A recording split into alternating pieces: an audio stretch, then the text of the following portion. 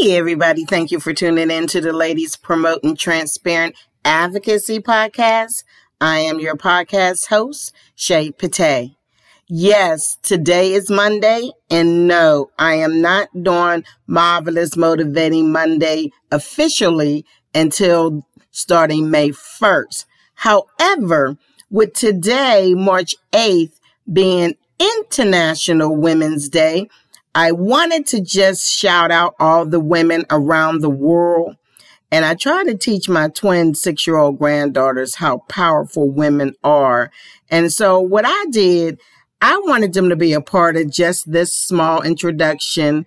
And we want to say to all the ladies around the world, happy International Women's Day.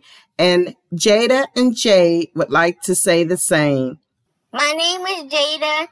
And my name is Jay, and we want to say Happy International Women's Day. That's right. That's Jada and Jay. They're wanting to wish all the women in the world Happy International Women's Day today, March 8th, 2021.